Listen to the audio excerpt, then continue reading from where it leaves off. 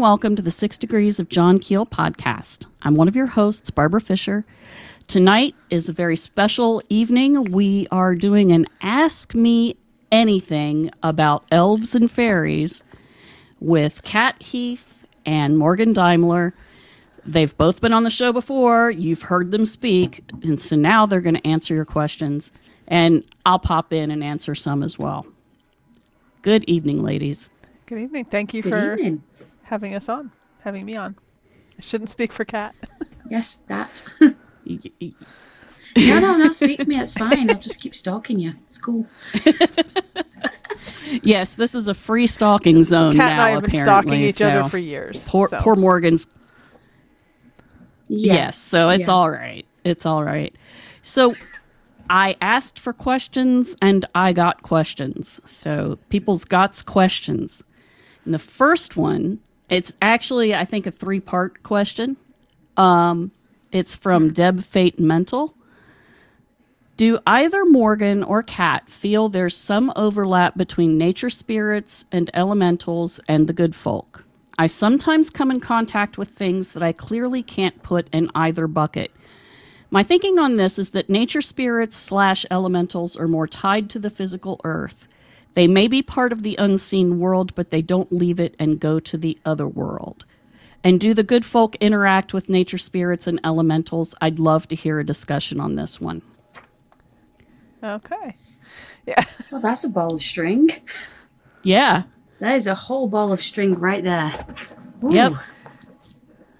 I mean, I think that for myself, and I know, Barbara, we had talked about this a little bit on the Theosophy episode. I do think that there's a common modern confusion between fairies and elementals that comes from Theosophy. I think that for myself, I view fairies separate from elementals, but you know, it's been used in English now interchangeably for over 100 years, and in the last 10 years, it's really taken off. So I don't know that we can put that back in the box, so to speak. I think that, however I might personally feel about it, that elementals and nature spirits are considered to be under the umbrella term of fairy. And it's sort of inescapable to put them there at this point. I would say there's a nuanced difference between them. I'm not sure what Kat thinks about it.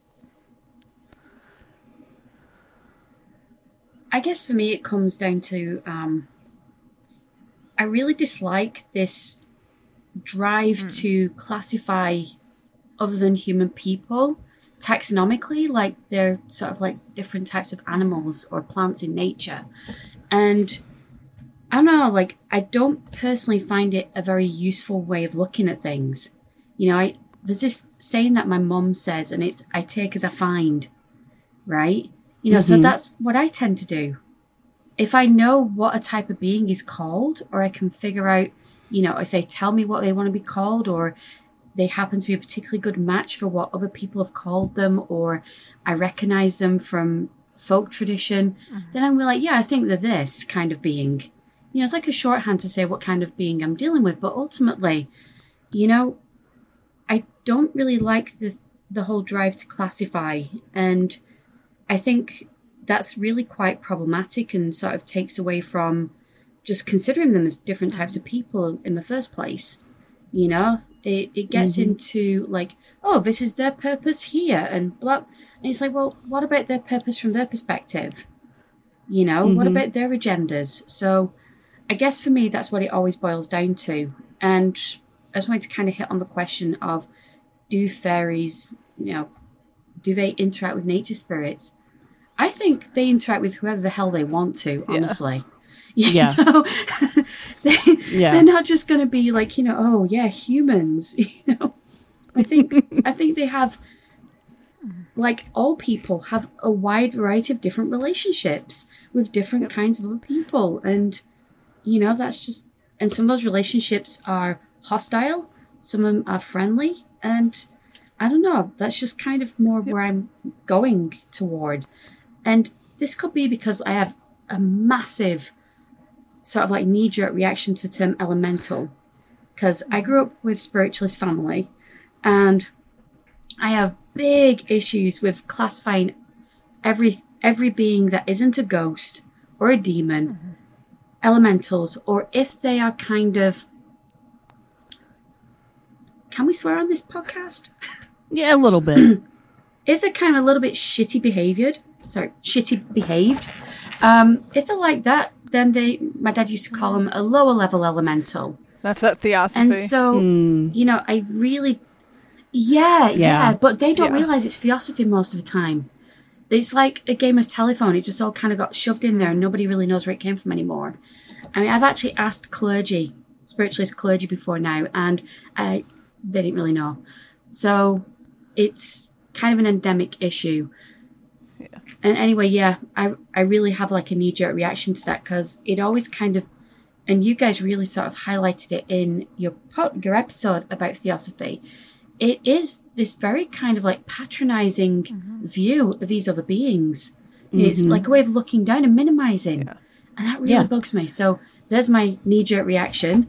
I'm not sure if I actually answered anything for anyone there. I'm just going to say take as you find. No, I think that brings up a really good point with the classification, because there's so many aspects that get problematic. Because people today, and I'm sure some people in the past too, but people today in particular look at those classifications as so rigid. If it's this, then it's not that, and anything to do with this topic, it gets very fluid, and there's a lot of muddy stuff going on as to whether something is what we would call a fairy or an elf or a particular type of being within that, or human dead even sometimes get, I shouldn't say sometimes, a good amount of the time, get muddled up into this. And, much like with looking at the names for human practitioners, like witch or cunning folk or what have you, a lot of times it was perspective too. Like, one person's fairy was another person's demon, was another person's angel. And I think whenever we're trying to have these rigid, clear, precise definitions, it's always going to get messy instead. It's like it's like just kind of like bounce off that point you made, Morgan, about the one person's fairies and another person's demon, and the matter of perspective. This is something that I really appreciate in Armin Jakobsen's work, is that he talks about how trolls could be any kind of being at one point. Really, when a person was labeled a troll, it was really kind of saying that the people who were doing the labeling perceived supernatural danger from that being, that other person. They thought that they were a source of supernatural danger to them. So, I think that's a really, really important point as well. People have often labeled in accordance with, okay, is this dangerous to us? Is it not dangerous to us? And that's another really important thing to take into account. I think. 100% agree, for sure. And that's, we could get into this too with the concept of like the Seelie court and the unseelie court, where people today will try to act like they're these very rigid, precise categories. Either something is one or the other. And no, in the past, it was entirely that perspective of, is this dangerous to you? Then it's unseelie, unsanely, unholy, ungodly, what have you. Is this possibly helpful to you or less likely to be dangerous to you? Then it's seelie, blessed or lucky. But they were very fluid. Like, one person could encounter a being that they would describe one way because it was helpful to them, and the next person might try to eat them, and then they're going to have a very different opinion of what that thing is. And a way worse day. Yeah. I was going to say it's very practical. The best way to look at it, I like both of you for looking at it in a very practical sense, because I think that's how it's always been in the folklore. You if it's harmful, well, then it's a troll. And I come to this, my husband's pet name for me is Troll Wife. So I take it as a compliment. But, other people might not be the same. Perspective. But it's also... No, perspective. What? Yeah. Yes, perspective. Again, it's also interesting my main problem with elementals and fairies and elves getting all mished up is the demeaning of the diminishing of the power and agency by making them elementals in charge of making the flowers grow. Doesn't that sound harmless and sweet? It just does, doesn't it? Yeah. And I have problems with that. I think a lot of the questions people have come from years and years of anthropocentrism in the neo-pagan and in folklore and all of it. And I think what at least the three of us are trying to do is widen that out and look at it from a more holistic perspective. Look at it as a community of different types of people. I also want to say that humans have this thing. We just love to categorize things. I kind of wanted to circle back to that. I think that there is an element here of, when we say that this is like liminal, right? That these beings are liminal, these practices are liminal. That's what we're talking about. We're talking about this fluidity. We're talking about uncertainty. We're talking about, things that aren't easily controlled within human ideas and the human way of doing things. And I think the sort of drive to classify, the drive to kind of like pin them down and like figure out what the heck they are, it's like a way of sort of self-soothing, It's easier than just sort of like being like, oh, hi. Okay, let's see what's going to happen now. Oh, great, I'm running again. It's... Glad I wore my good shoes. Always got to wear my boots. But, I do think that there's a huge part of this that is tied up in trying to make the scary and unknown less scary and easier to handle, But hey, people should go look up the etymology of eldritch sometime and then get back to us. Yeah, well, okay. That's... another part of her question, and I thought this was a very good one, was when people who do work with their local good folk travel to other places, do they need to take any precautions aside from sending out a general greeting and putting out the usual offerings? Well, I'm always taking my go bag and I'm always going to put out those general greetings and offerings when I get there. And then after that, I'm going to take as I find.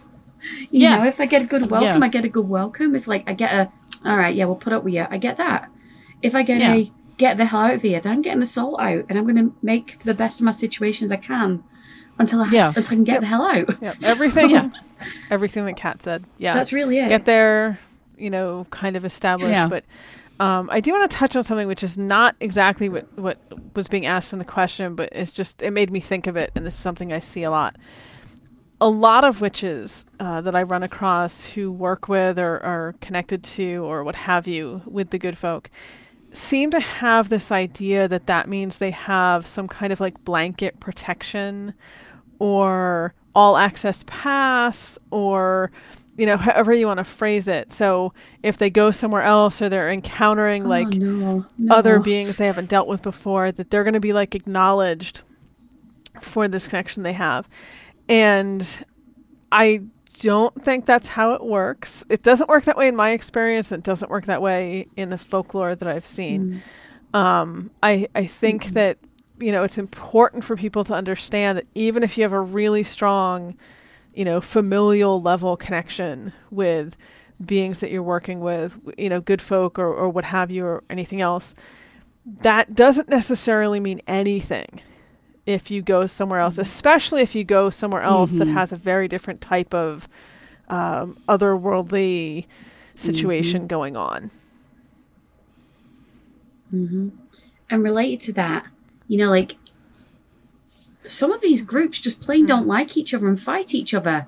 So you might be the good folk you're attached to. The good folk, I mean, when you begin working with, a familiar, with the good folk, you are essentially joining a hierarchy at the bottom. Okay, so you become attached to them in a way, right? Well, not in a way, you are attached to them. And, I'd say that if you have like that amazing familial level connection, that puts you in even more danger. Then you're looking like prime target. Easy target. But it's very well attested, like that they fight each other, that they go to war with each other. Well, so yeah, like you could be going into territory of some beings that like some good folk who, are just kind of like, nah, F them. Yep. They're attached to that I want to group. give a quick example because I'm just want to make sure people listening to this are not going to assume this is just Kat and I having an opinion that agrees. There's actually an anecdotal account from Ireland from the early 20th century that does support this. And I could pick more, but I'm just going to go with one because we don't need to talk about this the whole time. But it was a gentleman who was out walking, ran across two groups of the Aishi, of the gentry, playing a game, and they needed a human to referee, which is the absolute worst position you ever could be in as a human. But he agreed to do it. And one team won, obviously, and the other team lost. And the team who won, of course, thanked him for being the referee, promised him that he would have, good luck and fortune the rest of his life. The other team, however, was not pleased and blamed him for their loss. And 3 years later, he, was out traveling and ran into the members of the other team again. And that was the end of him. Like they took their revenge. So it really is a thing that we find, not just in our personal experience and all that, but, there are stories about this where if you side with one group that is fighting or disagreeing with another group, that does make you a target for that other group. And just because you have friends that you have does not mean those friends are going to intervene necessarily to help you. There's actually there's a post on the British Fairies blog about them going to war with each other as well. I can look up the link and post. You can post it in the show notes if people want to go check that out too, so they can see that it's not just us talking gnosis. Yeah. That is a thing. Very much a thing. Even in modern fiction, that happens. War for the Oaks is a good example. You have a human that has to be there for the war to happen, and she makes her a target.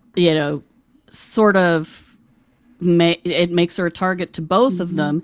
Then she sides with one group, and then it becomes awful. And you read it, and as you're going along, you're like, don't do that. Ah, you did it. Well, there wouldn't be much of a story if you didn't do that, would there? All right. Sorry. Go ahead. I was just like kind of thinking about like this whole idea of, this sort of blanket assumption thing. Again, it when you think about it, it really kind of goes back to this idea about the benevolence of them, and these like kindly fairies that make the flowers grow, and of course they're going to bless everyone and we're back to that again, aren't we? Instead of thinking like, these are fully developed people with powers that dwarf ours, that, had their own agendas, that have their own grudges, and like basically like any person does. And, we're kind of back to that theme again, aren't we? Yeah. It always comes back around. All right, this is an interesting question. I like it. It's from Perry Peters. He said, that look of surprise on their face, like they can't believe you can see them. I've heard this echoed across different types of experiences: an elf on a trail, Bigfoot in the woods, or a gray in someone's living room. Do you think this is an act, or are they genuinely caught off guard by those who can see them? I think they're caught off guard. I think that sometimes they're caught off guard and sometimes they're just messing with you. For sure. I think that you can kind of tell based on how they react beyond that. If they look really shocked, that you can see them, but then they're sort of like hanging out, doing a dance in your kitchen, they probably wanted you to see them. On the other hand, if they look really surprised and then they disappear or beat the snot out of you or, whatever they do from that point on, if the response beyond the surprised face kind of reinforces that they genuinely did not think that you could see them, then I think they're genuinely surprised. I've only had the ones where they disappear after like looking shocked. So I haven't actually had the ones where they're like, "Ooh, oh, you can see me." You can see I me. hang I've out not on a had that couple, yet. not even a couple. That is untrue. I hang out on a lot of different fairy-based social media, and I have noticed a certain demographic who will tell these stories about like, I looked up and looking in the window was this little fairy and it looked surprised and then I took a picture of it. If it's hanging around so you can take a picture of it or try to take a picture of it, because I'm not going to get my opinion on pareidolia going here, but if it looks surprised but then stops for a photo op, it was not surprised. Yeah. Every time I think of this, I think about that time in Iceland after we went up that hill and we accidentally crashed that hidden folk party and we left and the hill disappeared and there's all those like sounds like the orcs of Moria, and then that voice that was like basically fessing up that it wanted to steal Morgan, and then went back to I left out some offerings in my room. I wasn't going to step outside after that. I woke up in the middle of the night and I saw this figure next to my bed and right near the offerings, because I had it on the bedside table, and this figure just kind of was like, and then disappeared. Just kind of like looked at me, kind of like startled, almost like looking like, where the hell do I go now? This human could see me, and then disappeared.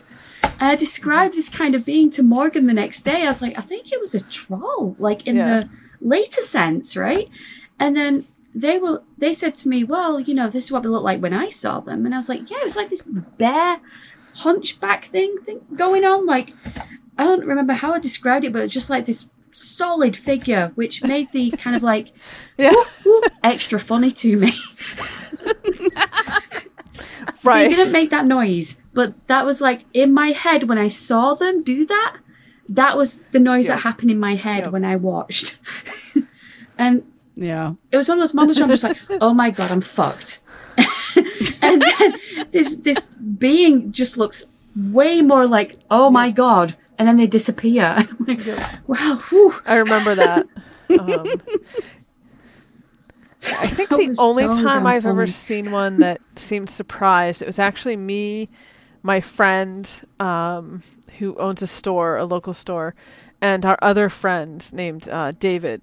And it looked like, it's the only time I've ever seen a classic twee-looking fairy too. It was big. It was the size probably of like two hands put together. Winged, it looked like a moth, but it had a little man body in the middle. The friend who owned the store only saw a giant moth, but myself and my friend David both saw it as this humanoid figure with these huge white moth wings. And it had come in and was kind of like by the front door, by the ceiling, just causing chaos. And the three of us were all kind of looking at it, pointing. And David pointed at it and said, "You." And it got this really startled look on its face and just dropped straight down and disappeared. And I think that was a case of it. I don't think it realized we'd be able to, at least two of us would be able to see it as what it was. And as soon as he was like, "You," it was like, oops. And I best do something completely inconspicuous, like dropping down, disappearing from the floor. Yeah. Not even going to pretend to be a moth anymore. Not going to bother trying to fly out the door. Just going to disappear from the floor. He just noped out. That's not and it was big enough. Like we looked, it was completely gone. Yeah. So that's the kind of stuff That's between amazing. what Kat said and my story. That's what I expect them to do when they're actually surprised. Yeah. On a Yeah. note with the being seen thing, though, I always kind of got brought up to not let them know that you can see them. That was my. I don't remember who told me that, but it was like a big thing when I was like younger. Like, don't pretend you can't see them.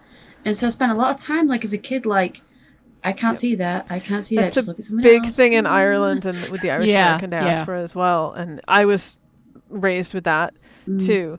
And hence my comment about if you surprise them and they beat the snot out of you, because there are definitely a lot of stories about people who could see the other crowd when they didn't think they could be seen and make a point of saying, I can see you, and then like get their butts kicked, literally physically kicked. Yep. That's or why I was blinded. scared. That's why I was scared at first when I saw that being next to my bed. It's like a bit too close. I can't even run away at this point. I don't think I'm wearing pants. You know, at that point, pants don't just run. You know, and I don't trust a gray looking like it's surprised. No, they're there to kidnap you. Just go to your safe room or something. If you see them looking at you all surprised, they're not surprised. Yeah, it's a good question though. All right, it is a good question. Okay, from Phil Freeman for Morgan. What are your thoughts on the Findhorn and the authors associated with it? Or on Findhorn and the authors associated with it? Dorothy McLean, R. Ogilvy, Crombie, and Marco Pagasnik. I think these folks are communicating with nature spirits, something that I have been trying to do for a while. The American offshoot Lorien Foundation gives courses on dealing with the she. I think this is part of the mistaken appropriation you discuss, although I'm not sure what they're doing. But the original Findhorn folks are interesting to me. So he wants your opinion on the Findhorn peeps. I mean, the second part definitely sums up my opinion, yes, on the offshoot. And I think just the term she in general has been like horribly misappropriated in a lot of communities and contexts. But the Findhorn people, I do think that there's not just them, but there's various groups, quite a few in England and then several on the continent who are in touch or in communication with something, not what I would term classical or folkloric fairies, although they often call them fairies. Nature spirits might be a better way to describe them. Because they do seem to be more along the lines of the small nature type of beings, the ones who are very concerned with the human world environment and that sort of thing. So I do think it's some sort of genuine communication, but I would agree it's not necessarily with. When I would use the term fairy, I would probably be talking about something slightly different, getting back into those categories and slippery slope categorizations. So, I mean, I wouldn't say they aren't genuine.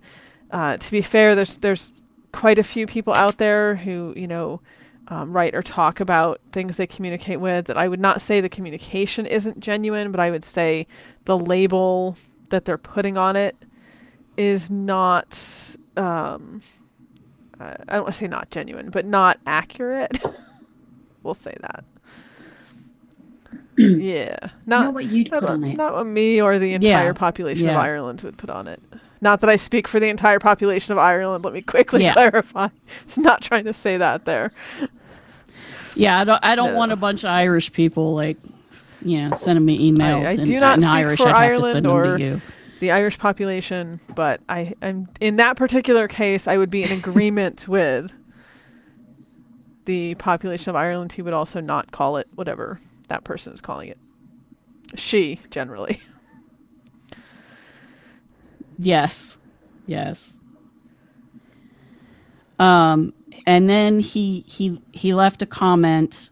I think I've been attempting to communicate with the nature spirits around my neighborhood for some years now.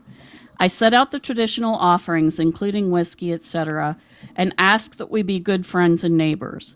I sometimes also give offerings when my cat goes missing and ask for his protection. So far, this has been granted.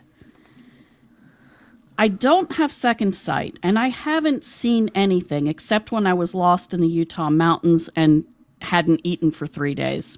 So, yeah, he has plausible deniability on that one.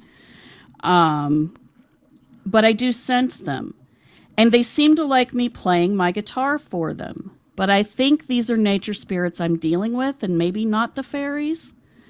I haven't been to Ireland, but I did visit an ancient dolmen in Spain. I had brought some biodegradable snacks for an offering, but did not leave them as my son-in-law thought it was weird. However, on leaving, we got lost on winding back roads that led back to the dolmen. I insisted then to leave the offerings, after which we found our way clearly and quickly. I think this is one time I did have a run-in with what you all call fairies. Anyway, thank you for this very interesting I would definitely topic. make a note there that if you bring an offering to leave and then you don't leave it, that is sort of a breach of etiquette. So I'm completely not surprised. Yeah. I really appreciate it's like, Yeah. get back here with those snacks. I really appreciate that angle. Yeah, I thought that was, you know, we don't care what your son-in-law says, sir. You I'd brought be it. really leave curious.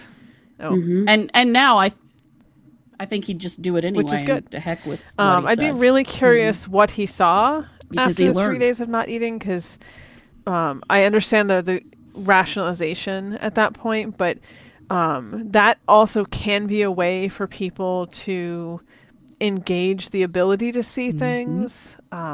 Things like fasting, for example, that's a very classic mystic approach to getting in touch with the spiritual. I do not encourage people to stop eating. Again, try to be very clear tonight so I don't get in trouble with anyone. Like, please continue eating. It's good for you. But it's certainly a classic method that people will use for mysticism. So the fact that after 3 days of not eating, he saw something or had an experience, it's interesting. Yeah. It's also kind of common in survival situations that people will, and this is actually really well documented. They're like different explorers, different survivalists. They will talk about, they're in a situation and they suddenly gained another party member who would encourage them and, kind of make them feel safer and help them to get out of it. And I forget what it's called now, but Sixth Man, somebody posted maybe? about it. Yeah, I know what you're talking about. Yeah. Yeah. It's it might be worth looking into because, and who knows what these visitations, apparitions are. Maybe it's some kind of like lizard part of your brain telling you that you're seeing this thing, or maybe it's, within heathenry, we might think that this is one of our ancestral spirits coming to help us out, one of the kind of ones that watch over us. Or maybe it's some being, like some kind of like local other than human person that's kind of like, oh yeah, I'll help them out. But I don't know about that last one, honestly, because I got talking to a friend about that, and she told me that she had that experience one night when she stayed in a really creepy forest in the Bridgewater Triangle. Oh, so, well. Right. She stayed the night in the Bridgewater Triangle on her own while camping, and she felt the presence of another person around the fire with her, and she felt like this person was there to help keep her safe.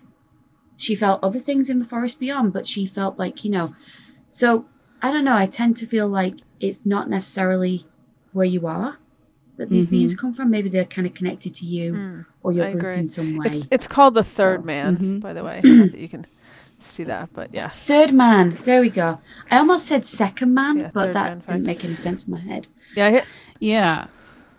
The other thing that's interesting is the native people out west in various tribes, when they do a vision quest, you had to go out in the wilderness, up in the mountains, preferably if there were mountains nearby, and you didn't eat for 3 days. and you stayed there, and then the spirits would speak to you. You would have a visitation. You would have communication. So when he said, he was lost in the Utah mountains for 3 days and didn't eat, it was kind of like, well, those mountains are used to that. It opens up a lot of possibilities. There's all kinds of possibilities. And I do have a friend who was mountain climbing in Spain, and he and his friends got lost. And they had, they set up their tent to sleep, and then they were going to start out in the morning.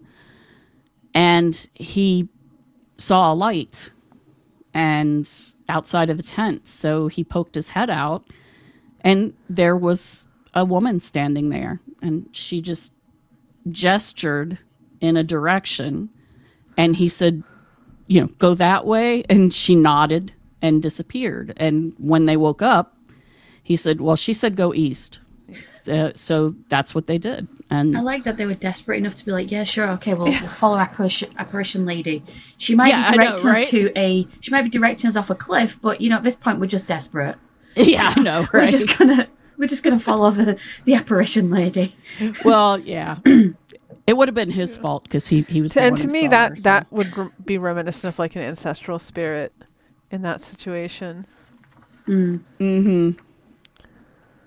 I'd definitely be going off what I felt from the spirit.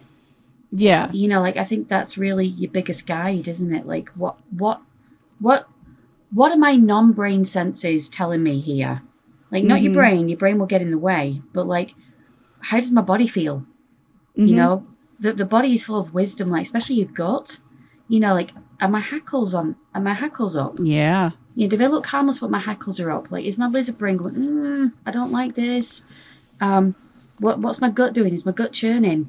Or do I feel kind of like, okay, I feel kind of safe with this person? Right. It's the same way with humans. Yeah. Just other humans. Again, people. They're just different people. They're non-human people. Just more powerful than us and can, make us disappear and, like, send our body parts and old boots back to be found later by random hikers. Good times. Sorry, I just went off on one. We're getting to like missing 411 territory now. I know, right? Yes. All right, the next question is for Kat. This is from Vuk. Vuk says, "What are the main differences between elves and fairies?" Yeah. He's from Bosnia, so his fae creatures are different, and he wants to find out about yours. So, it depends which elves you're talking about and which time period. Because the thing about elves, I'm going to start with elves because that's the easiest place to start.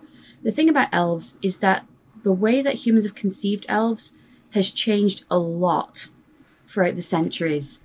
Like the earliest sources about elves, and again, this also varies geographically. So, for example, England, the Old English sources, the elves, they have a lot of similarities with the Irish she. So, like, they,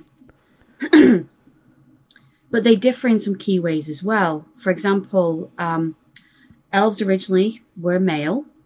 We can actually trace when female elves were created by some scribes trying to gloss numinous beings from classical sources such as naiads and dryads and whatnot.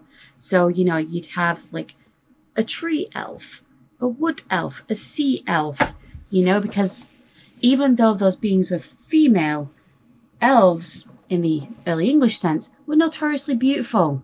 So, like these like liminal beings who are beautiful as hell. What do?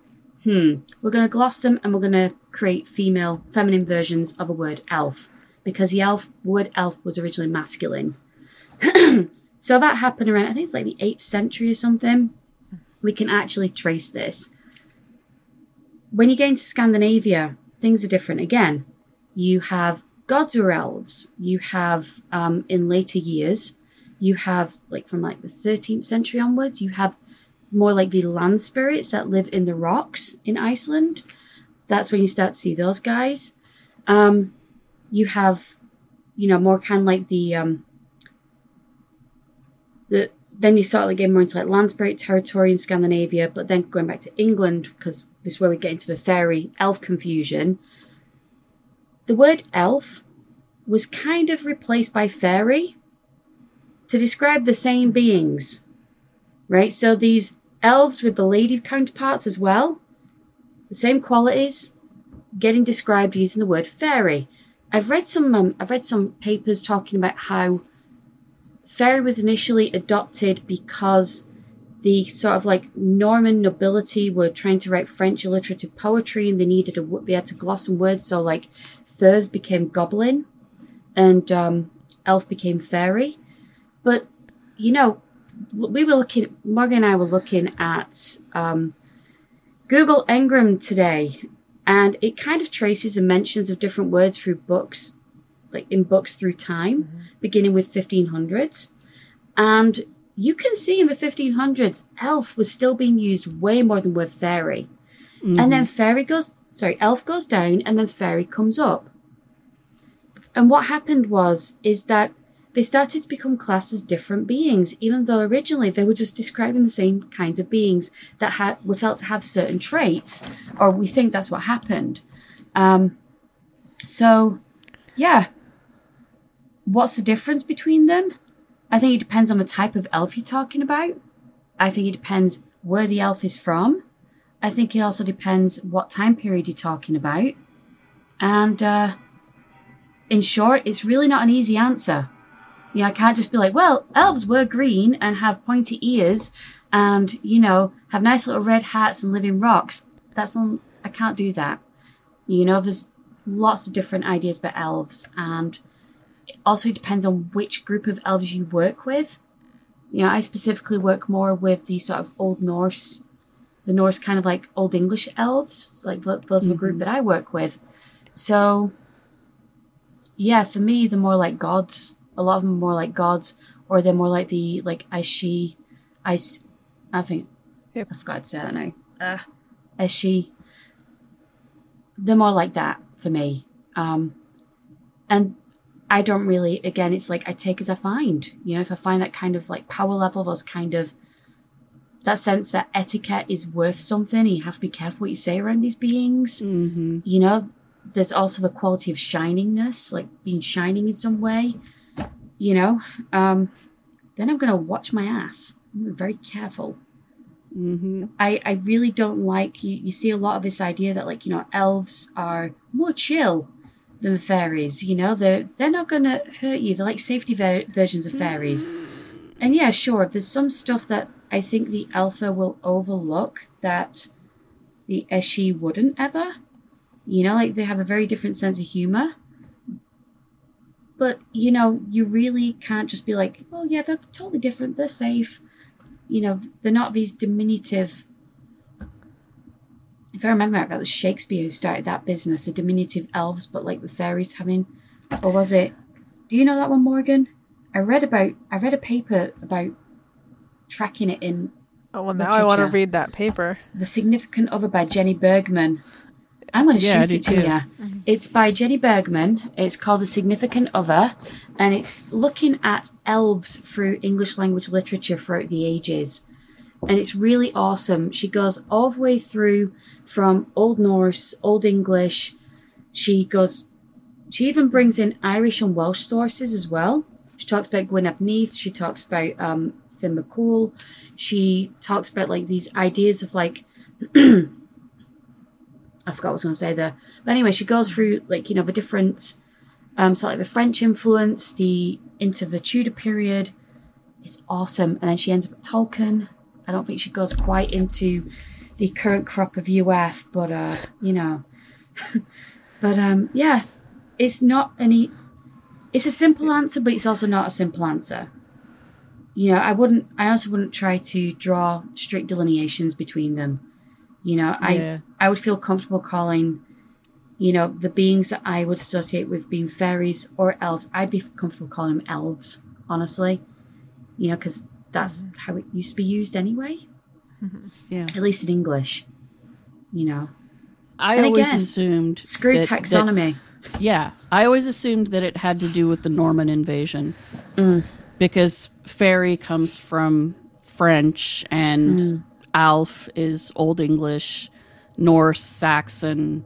So I always figured that somewhere, something, maybe, when English became English by being squished with Anglo-Saxon and French and Latin and I think all of those other things. When we look at the makes our grammar usage, so it's a little more annoying. complicated than that. Definitely fairy got brought in Yeah. through the French, the Norman influence. And Kat and I were just talking about this today, actually. There's this really fascinating pattern you see with the written material where elves was by far the more popular term, up through actually past... Yeah, 1700s. Yeah, past 1600, and then it 1600 to 1750. They're not totally equal, but they're very close. Elf and fairy, for which was being used. Yeah, that synonymous use period. And then it's only about. after about 1750 that we start to see fairy really being sort of the dominant term, and elf being less so.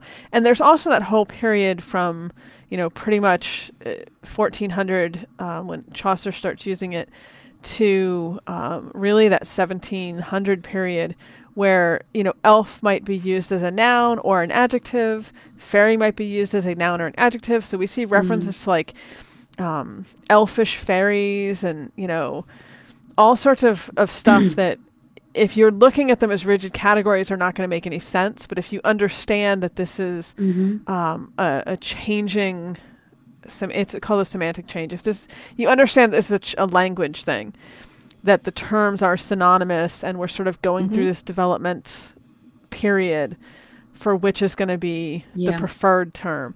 Now we see fae, which has come about in the last 20 years, which is what started the whole Google Ngram thing yesterday. Right. I think as well, it's back to this whole, and I think it's a very modern thing where there's this discomfort with not having a solid label. People you mentioned that period earlier where they were synonymous, being used synonymously at the same time period, if that graph is right, at least in the literature. And to me, and those combinations of elfish, fairy, and that just shows that they were very comfortable with that kind of uncertainty. They're just like, well, there's nothing I can do about it. I'm going to tag this on to this word, so hopefully give somebody a clue about some of the traits that they might be encountering. Yeah. And, I think that's a way more useful frame of looking at it. When I think about elfish fairy, I'm thinking, well, are they using that to say that the fairy was small? Or are they using it to say if that fairy was hot? Given the older sort Probably of the second connotations of, the older associations between elves and hotness, So now, the people are just kind of slamming we also words have together. a 1580s reference in Scots, but to elvish incubi. So there was a lot of crossover that was happening. And I agree with Kat. I think that it's because the terms were synonymous, but it was also people who were just kind of throwing terms at the wall, so to speak, because these were not beings that were super specific. You would call something a fairy because you didn't know what else to call it. And elves are also in 1 second. this exorcism from early English, the elf Satan. Yep. Satan was called an elf. So and then when you get into these sort of early modern witch trial records, Wilby talks about this. There is a there's this sort of murky area between fairy and demon and devil, and what are they dealing with? How much of that is people just throwing words at the wall? How much of it is influence from people, recording confessions, that kind of continental witch narrative that came in, ultimately, how much do people really care? Yeah. So it's always been a murky thing. It's never been something that's except for really early on, I think, and even then, my personal take is that it described a set of traits. versus like being any like taxonomic classification in the way you might think about it. And those initial traits were male, sexually deviant in some way, when compared with the sort of like ideals of the human inner group.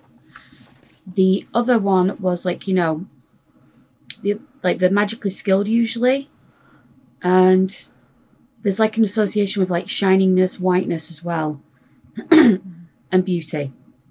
Like in the Old Norse sources, there are more elves than what people tend to think. That you can kind of tell that they're elves because of how they're described.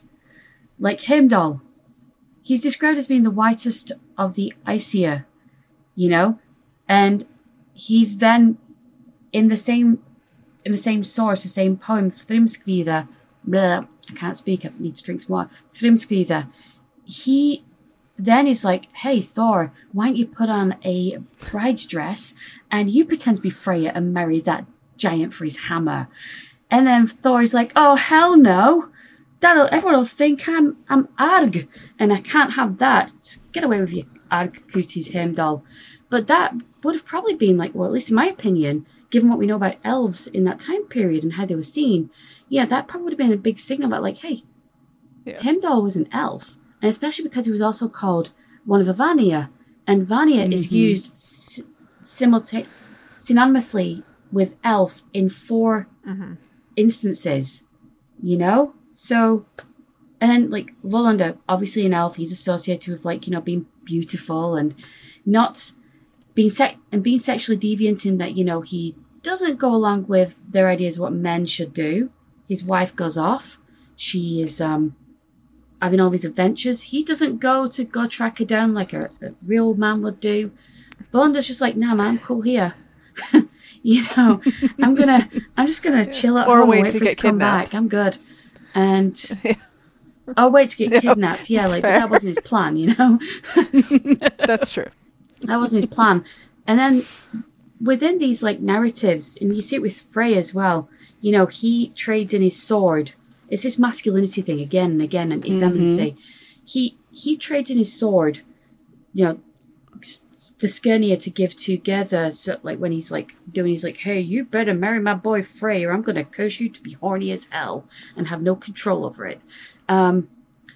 So she gets his sword, and then Frey dies at Ragnarok because all he's got to fight with is an antler, and that is shit. Clearly not the best weapon choice ever. Yeah. Volander, he is hamstrung. He doesn't do the manly thing, so he's hamstrung and he's forced to produce weapons for his enemy. And again, it's like this losing your man card. You lose, and you have to kind of regain it through being a violent asshole. So, yeah.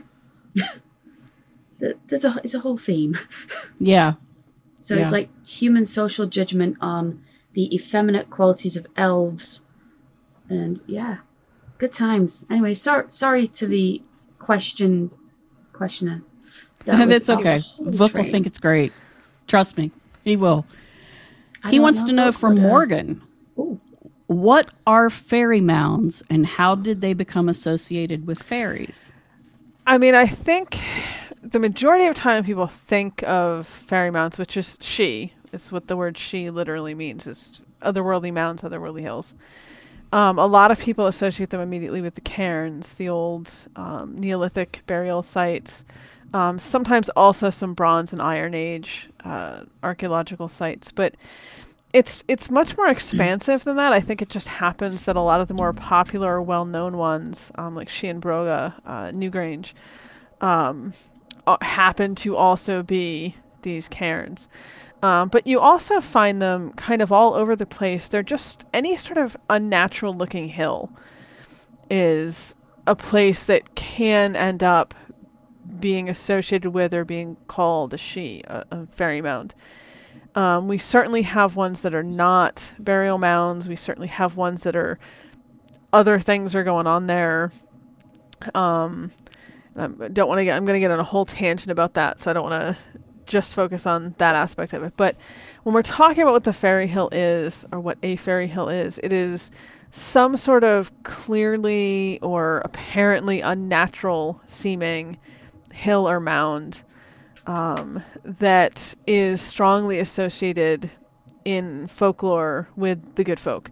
Really, what makes it a fairy hill, fairy now is what it would be called in Scots, is that it's associated with the good folk. So we do actually see perfectly normal hills. Brilith in Arda in Ireland is a very large mountainous kind of hill. But there's nothing about it that you would look at it and say, like, this doesn't look natural. Nachma in Galway is the same. The fairy now that Reverend Kirk had his Reverend Kirk kidnapping by the fairies moment on is similar. It's not an archaeological site. It's nothing like that. It's a hill. It's a natural hill. But it's associated with these stories. It's connected to these stories. It has these associations where people have for generations believed that the good folk of some sort or another live in that place, or that place acts as a doorway or a gateway between their world and the human world. So when we're talking about what is a fairy hill, really that's what it comes down to. It's a place that is associated with these stories and with the idea of being a home or an entrance for the good folk between the worlds, if that makes sense. Yeah. Yeah. If you walk past a hill and you hear music coming or, out, a doorway opens up. There is yeah, or it's up on columns and there's light that actually coming reminds me under, that the She of dancing Cruachan people in Tulsk in Roscommon in Ireland is inside a cave. So they're definitely not all hills in the classical sense, and definitely not all man-made constructed hills.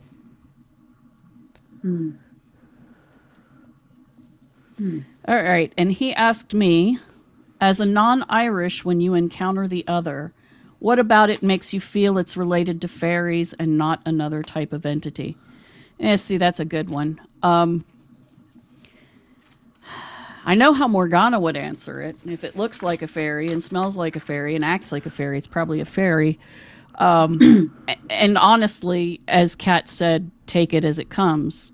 If it seems like what I was taught was a fairy and it's acting like that, well, then that's what it is. And that's good because I know the things to do. And so, that's fine. I think the point is, though, that you should always be polite. Yes, always. And respectful, like, regardless of what kind of being, like, what kind of other than human person you encounter. Because it just saves a lot of trouble down the line, really.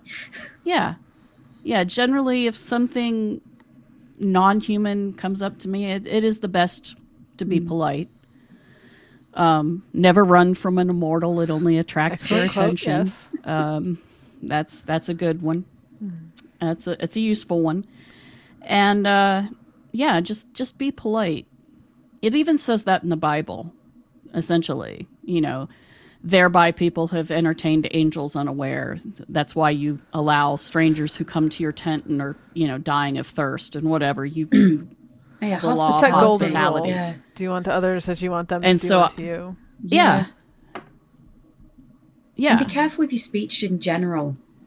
If you suspect you're dealing with one or the other, regardless of whatever category you want to try shoving them in, just be very careful with what you say, like the words you use. And, don't worry about whether you can do whether you can do flowery speech or not.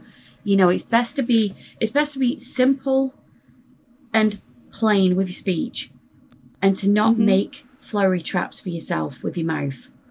Always. Because if there are loopholes and they have a mind to exploit them, you're just going to give them loopholes. You're always better just being plain with your speech, direct, not giving too much away. That's not like... And also, don't try to have a hidden agenda. I really feel like they can sense that. Try to really sort of cleave to your core values when you're your virtues. Try to be a virtuous person. Don't try to trick them or, don't lie to them. If you lie to them, It's not going to go good They places. don't like either of those No. ideas. No, it's not a good thing. Okay, so from Fred Morrow, he says, I recall an episode where Morgana related an event from her childhood where she slipped into a creek and saw one that looked half good folk and half squirrel. And as she made her way home, a sizable branch was flung at her. My question is, should you happen upon one in a similar situation to what Morgana experienced, what should you do to show it respect and not get something flung on you on your way home? I think my answer was you shouldn't have let on that you saw him. But, I mean, she was 12. 13? Yeah, 13. What's a kid going to do? Also, that's a pretty startling sight. So, Yeah. unless you're Yeah. used to seeing someone who is like half fair folk and half squirrel, you're probably going to react regardless. Yeah. I think your best bet at that point is to kind of like be like, oh, please excuse me. I didn't mean to intrude. I'm sorry. And if you have anything to offer, give an offering and say, please accept this as like an apology. And then hope that they don't still fling something at you, because it's no guarantee. I was just going to say, it's also important Yeah. to keep in mind that sometimes nothing you can do is going to change, the reactions. There are, much like humans, there's a lot of diversity and personality going on. And sometimes you just run into something that's a cranky, grumpy, mean sort of thing, or wants to eat you. And, that being the case, it doesn't matter. Always be polite anyway, but politeness isn't going to change the fact you're going to get a stick thrown at you. So I'm just going to say it. I'm just going to say, I think that went fine for Morgana.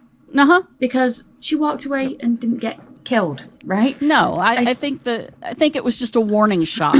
I do think, and this is like kind of going off what Morgan was just saying about, sometimes there's nothing you can do.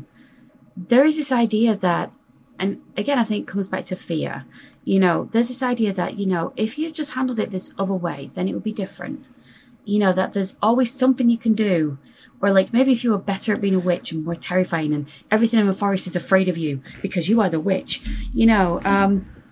maybe then that wouldn't happen. But no, sometimes Sometimes it doesn't work. Sometimes they're just like, no, screw you, human, and all you can do is just roll with what happens and hopefully you make out okay. That's, we really need to kind of, I think one of the biggest things about working with any of the other crowd is you have to accept that it might not go well.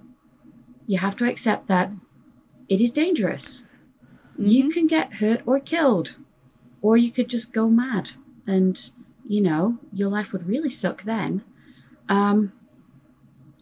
There isn't any such thing as a perfect interaction. There isn't any such thing as a perfect practice. And we really need to get away from that, because I think it's actually a really harmful sort of trend that we have in the pagan, witch, heathen communities. It causes a lot of people to keep quiet about the times like Morgana. They'll keep quiet about mistakes they made, if they are even really mistakes and not just they happened upon a being who was like as groovy as human. So nobody talks about mistakes, and mistakes are like the best thing for learning part and of teaching with. what underlies this, honestly, is, and this is something I've seen repeatedly in the more new age fairy belief demographic, we'll just say, there is definitely a very pronounced and blunt attitude that if you have a negative experience, it is your fault because you went into it expecting negativity. Or you were open to negativity, or you projected that negative. So it's a lot of victim blaming, really. Yeah. Oh boy. But I was at a conference.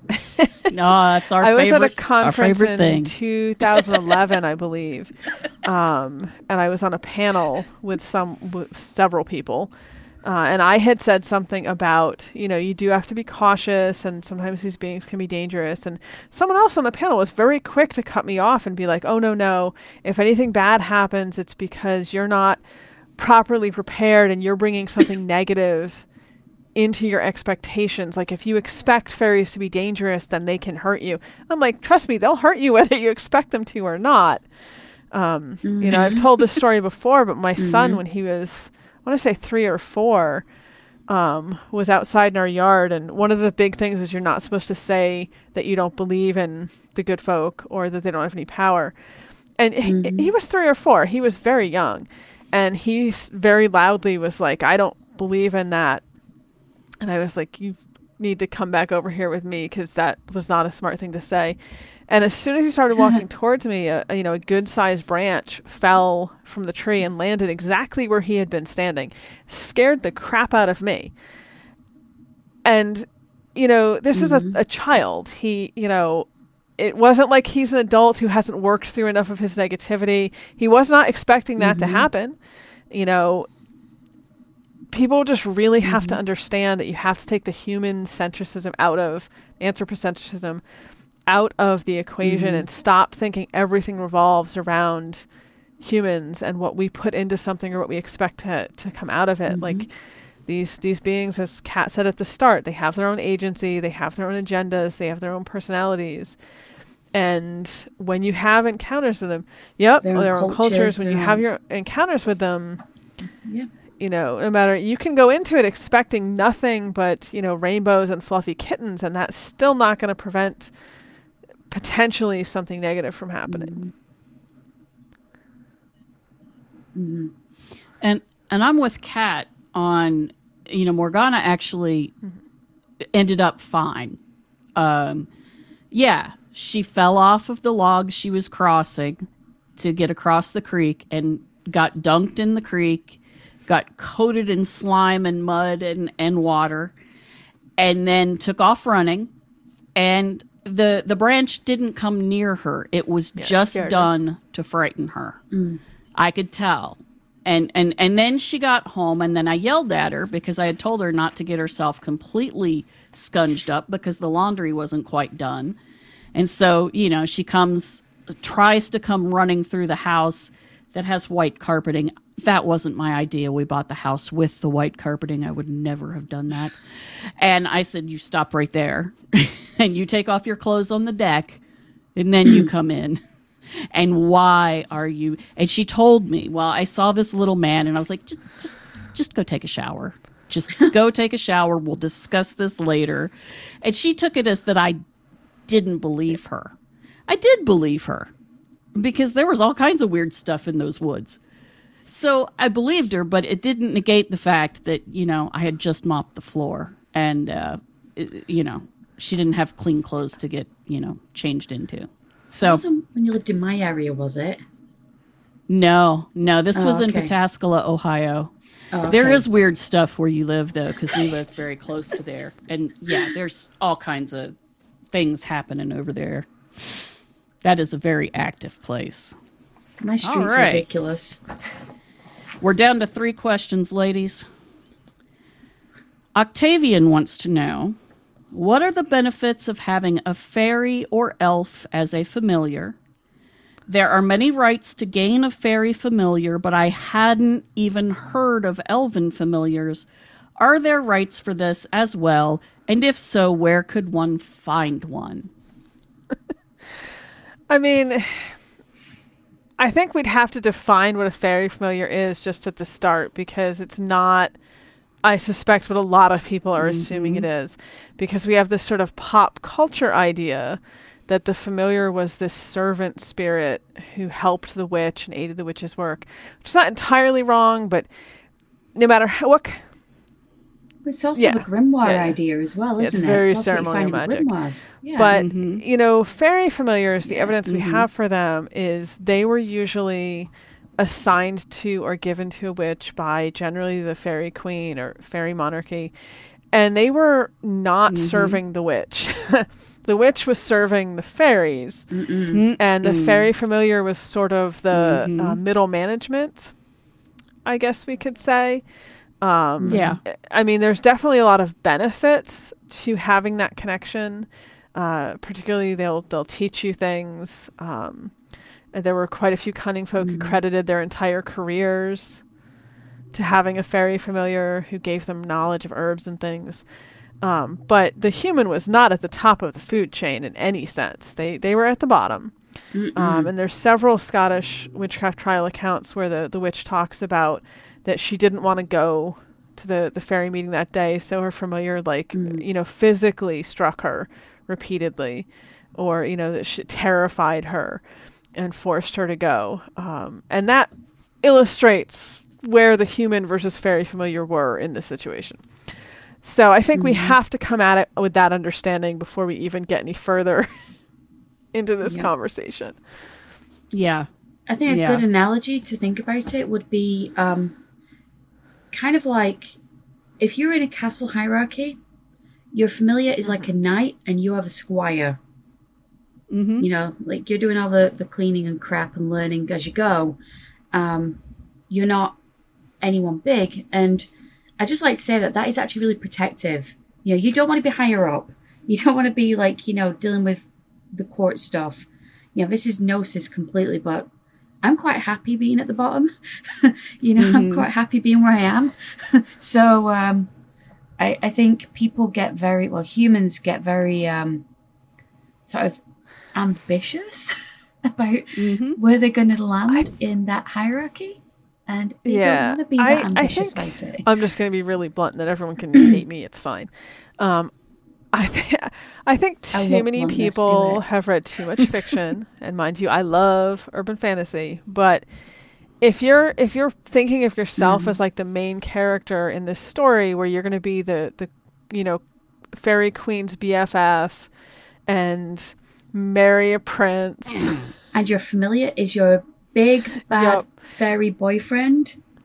Big bad fey boyfriend trait. And I think that when you're coming at it from that mentality and you're assuming, first of all, you have plot armor, which you don't in real life, and second of all, that you're like essential, you are the chosen one in the story, and that is 100% not what's happening. And Kat's analogy is a good one because squires are interchangeable in a lot of ways. If a squire doesn't work out or gets hurt, you just get another one. The knight was the one who mattered. Yeah. In the situation, they're like the sports car of the Middle Ages, medieval period, whereas the squire was like the support crew. You can have a bunch of different support crew as long as the main being is working, and the humans are just not the main important being in the story, so to speak. So I think whenever we're talking about familiars, all of that has to be kept in mind. And I personally, I am a big advocate for consent of otherworldly beings, unless you're in a situation where they're actively trying to harm you and you need to do some banishing or do some binding, which I always see as a last resort. These are people, non-human people, but these are people, and you have to respect that. So I'm personally not an advocate for the sorts of rituals and ceremonies we find in the material, which are very coercive towards giving you a familiar. If you want to get one through the fairy queen, that's not a good idea either, but that's not a good idea for totally separate reasons. The ritual in, one of the grimoires I've read, it's the Grimoire Verum, and it's a Diabolist grimoire. It's all like, here's the unholy trinity. Call up Lucifer for this, or maybe Satan for this. Have them on like speed these dial. Demons here. Beelzebub for these demons. Apparently Beelzebub, he's the one that will vomit fire or something if you mess up the ritual. Really sounds like someone you want to mess with. Also, there's Astaroth as well, and then they have obvious spirits underneath them. And one of the spirits gives good familiars. I don't remember who it is. It's been a while. It's been a hot minute.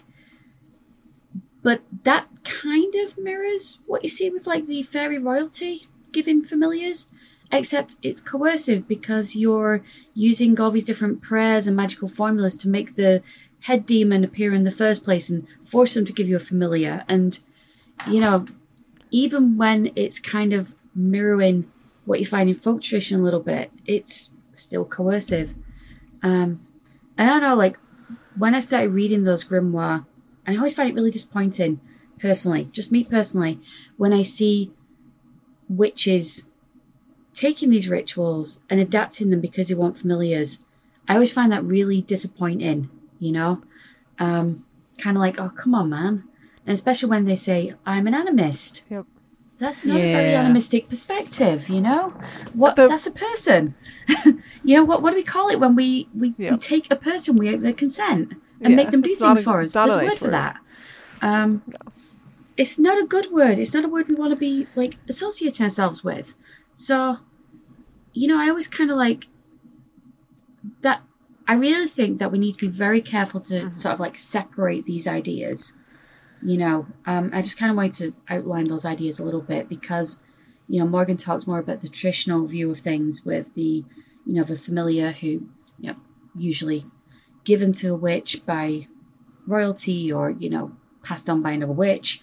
And I just kind of wanted to sort of like draw a bit more of a difference between those two ideas. Because I see the ceremonial thing kind of cropping up more and more and more. It's getting popular. I think the only actual decent invoke or, you know, ask for familiar ritual I've ever seen is on Chilling Adventures of Sabrina, where she goes out and she does a ritual, but it's asking for... She explicitly respects his consent. Yeah. And she has that whole argument with doing it. Zelda. Because that's not the way it's supposed to be done.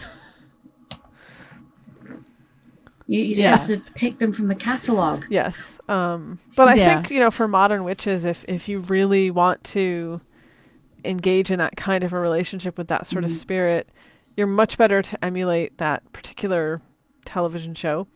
And the ritual that she did, than to use something out of ceremonial magic. Again, because I personally am a big advocate for consenting spirit relationships. I also think that you need to start building relationships with the group of beings. You know, like you can't just come out of nowhere and be like, hey, fairy royalty, give me a familiar. I'm human. I'm awesome. Please do it. No. You know, you can't be like that. It's either spontaneous that people used to encounter their familiars. So something about them, and who knows what it was, right? Something about them was like, the fairies were like, yep, we need to go get that human and be like, hey, swear oaths to us, screw off Christian stuff, and we'll get on with stuff. Or, you know, like I think a better workable model for modern humans who kind of want to get there is to, you know, build relationships slowly, carefully, you know, not with expectation. Because if you're trying to use them as like vending machines, they're going to get pissed at you. And the whole thing with the elf familiar, going back to the point about, you know, those terms were synonymous at one point. Those terms didn't really, you know, like they're not as different as what people think they are now, or they weren't as different as what people think they are now. And so for me, when anyone asks me, how do I get an elf familiar? First thing I say is, I can't guarantee you get one. All right? There are no guarantees here. But a really good place to start is start offering to Frey, the god Frey. He's the ruler of Alfheimr, which, you know, realm of the elves. And yeah, again, don't have expectation with him. Don't have expectation. Just like go into it, you know, just trying to, like, you know, found a good relationship. You know, there's a term in, you know, Old Norse that got laughed at a lot in like the 2000s, and it's full tree. People laughed at it a lot, like, because people are going around going, oh, I am a full tree of Odin or whatever, right? But it is an actual term from the old sources, and it means fully trusted one, at least in that context. It can also mean, like, you know, someone who takes care of you in a business, like in a customer service sense now.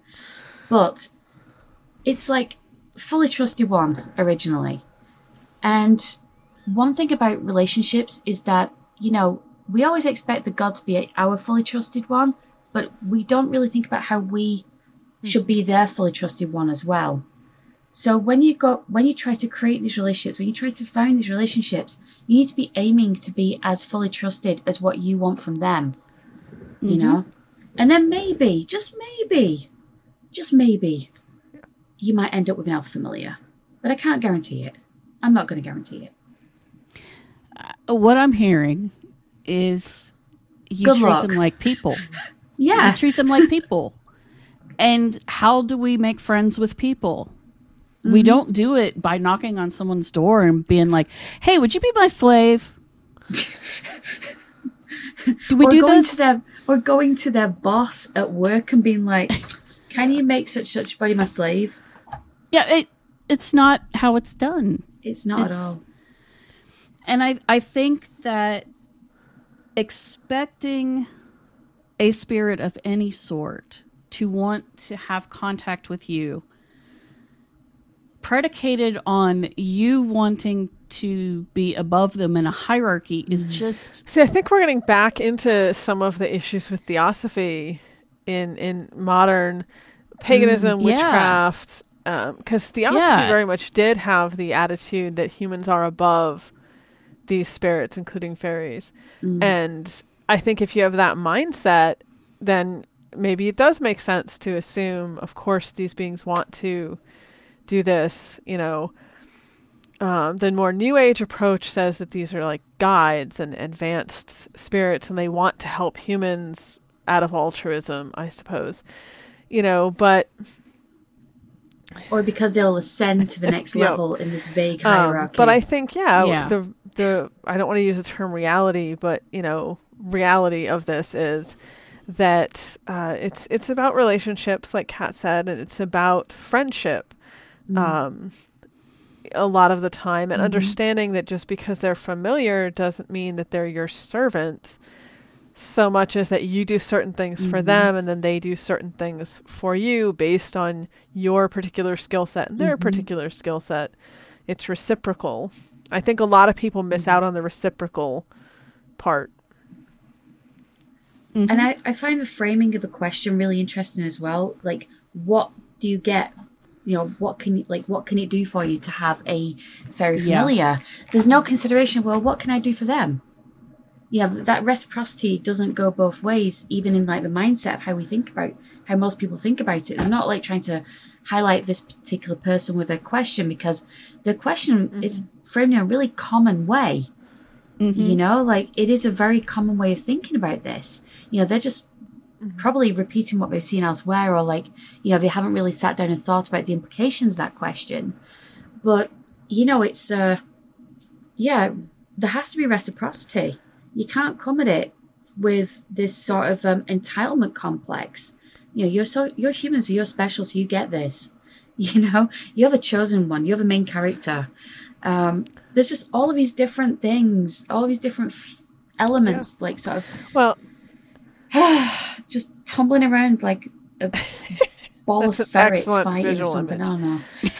I love it. And I think when we talk about reciprocity too, and I just want to mention this because this is something that I have seen people talking about familiars say, this does not mean that you just give them an offering once a week. It's not like watering a houseplant where you just have to, you know, a couple drops of blood or a little bowl of cream or whatever once a week. And they are then obligated to serve you in every single thing you do in whatever way you tell them to do. That is not reciprocity. No. No. So just to be clear, you know, if you really want to go down this road, just be aware that it is a more significant commitment, I think, than a lot of people realize. I think that's a good way to put it. Yeah. And again, reciprocity is something that humans and society and culture is built on. That is what we as humans, that's the glue that holds us together. That's the social contract. So, you know, if you've taken like sociology or anthropology and you know the terms, you know, social contract, reciprocity, think about it that way. Honestly, if you can think about it that way, if you can think about it as even as a kinship type of thing, that, again, just think of it as a relationship, not as It would be more comparable to like hierarchy. getting a roommate than. Yeah. But don't forget the power differential at the same time. Yeah. Like, there are lines, like, you can, like, you can kind of, like, have, like, a good sort of, like, working relationship with your familiar. You can, like, joke and learn from him and stuff, but there are definitely lines, and you can't cross them. There are lines that, like, don't exist with other humans. And, you have to just respect that. They will, if you have a positive, I don't want to say positive, negative, if you have an amicable relationship, if things like, you guys get on, you are going to, it can seem like that line isn't there anymore. Yeah. But you can't forget that. You can't kind of become overly familiar. You can't forget that you're the human here. And, this knight just happens to like the squire, and you're, like, more useful than maybe the past 3 other squires or something. I'll tell you a story I don't often share. So I've been practicing witchcraft for a long time. Started when I was 11 or 12. And I did have a very familiar situation when I was about 14. And I said something, this was in a random moment. I was hanging out with a friend who was also into witchcraft and was aware of the spirit's presence. And I said something very insulting. I was 14 in my defense, but he left and was gone for 10 years. Which to him, I'm certain, in that perspective, seemed like a perfectly reasonable, like gone for half an hour, perfectly reasonable minor punishment. Yeah. As far as I knew, he was gone. I had insulted him, and he was gone forever. When I was 24, he did come back, but I think that it's important to understand when looking at who has control in these situations and the hierarchy and all of that. It isn't humans, and if you mess up, if you are insulting or controlling, or you try to do something that they don't want to participate in, or just say something really stupid in the heat of a moment, then there's going to be consequences for that. And that might be consequences that to us seem very extreme. 10 years is a long time for a human, but to them, it's a very different perspective. So I think it's important to keep all of this in mind when we're talking about this subject. Question for you, Morgan. When you are talking about themselves, do you get a sense that when you're kind of like edging towards like the edge, like the line that you're being listened to, and it's like, oh, I best shut my mouth and wind this back? Because I definitely get like, oh, I'm being listened to now. All right, I need to be quiet. Like there's that. If you have these kind of relationships, pay attention and I to think that part of the mistake I made at guys. 14 was that I missed that warning sign. Because I felt the increased attention and the focus. My friend who was with me felt it as well. But I just plowed right through it. And I get, and I think that gets back to something Kat was saying much earlier about trusting your gut. Trust your feeling when it starts to feel like something's not right here, like the energy is getting weird. Don't just try to push through it or make a joke, which is what I did, and that was a mistake. Listen to it and be like, okay, maybe I need to reassess what exactly is going on here. Yeah, for sure. I have also had moments where I was typing something that was not to be shared, and my whole computer will crash. I have had the power go out in my house for just long enough for my computer to crash for no discernible reason. All sorts of things like that. So I do think that they will make their opinions on things clear, and then if you push and try to keep doing it, there's going to be consequences. Yeah. Yeah, I've had that happen as well with like writing stuff. Like I'll write something down and it's like, oh no, that can't go out. No, that's not. And then the stuff where I'm okay, like they're fine with me saying it to Morgan or like another friend of ours. Not public. But no one else. Yeah. Yeah, not in public. It can't be public. It's like only certain people that you can, that's okay to share with. And sometimes it's like, share this with them. You know, you have to tell this person this. You know, like that's another thing you get as well.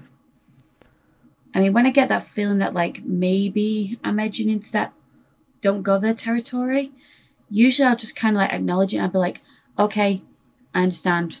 I apologize. Okay. And then I'll just kind of wind it back and, you know, find something else to talk about. Yeah, that's a good way to deal with it. Yeah. Okay, 2 questions left. First from Marco, and this is an interesting one. Actually, they're both really good. Marco says, how broadly can one apply the concept of the Fae outside of Celtic or European folklore? So are there equivalent beings outside of Celtic and European folklore? And how does one deal with this? Again, humans love to have the names and putting the names on the boxes and the categorizations. Humans also like to kind of claim ownership of like other than human peoples too. Yeah. In a way, you know. I think that, you know, there are what we might call otherworldly beings all around the world. Mm-hmm. When we are talking about them within their local, like within context, we need to try and know their names, like what they're called locally, you know, because this is the thing. Yes, human cultures do not have ownership over other than human peoples, right? But by the same measure, throughout time, the human peoples who have interacted with them, there has been like etiquette and knowledge and relationships built up over time. There have been practices built up over time. And so I always try to use the local terminology because those beings have, you know, presumably become used to being called that. You know, so if I know it, I'm going to use it out of respect for, you know, that tradition that is there. And also, you know, that may be what they prefer anyway. For myself, I think there's some value to a degree for communication purposes in using equivalent terms, translating terms. There's also a huge problem with that, which we see with the word fairy. You know, the Aishi in Ireland, Shioga, are the English term for that is fairy, but fairy has so many assumptions that come with it, especially now. It can be very misleading. The Korean dokebi is often translated as goblin. It's like more like a demigod. It is not at all what we English speakers would picture when we hear the word goblin. That just happens to be the closest equivalent for when they were making the dictionaries. The same thing with Yojang and fairy.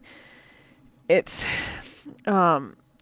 you know, very rough, loose equivalencies. But if you start just using the word fairy to replace all of these other terms, you're losing all the nuance, all the folklore, all the stories, all of everything Kat just said, those built-up relationships. And you're also layering on top of that some misconceptions and assumptions, and that gets very, very problematic, I think.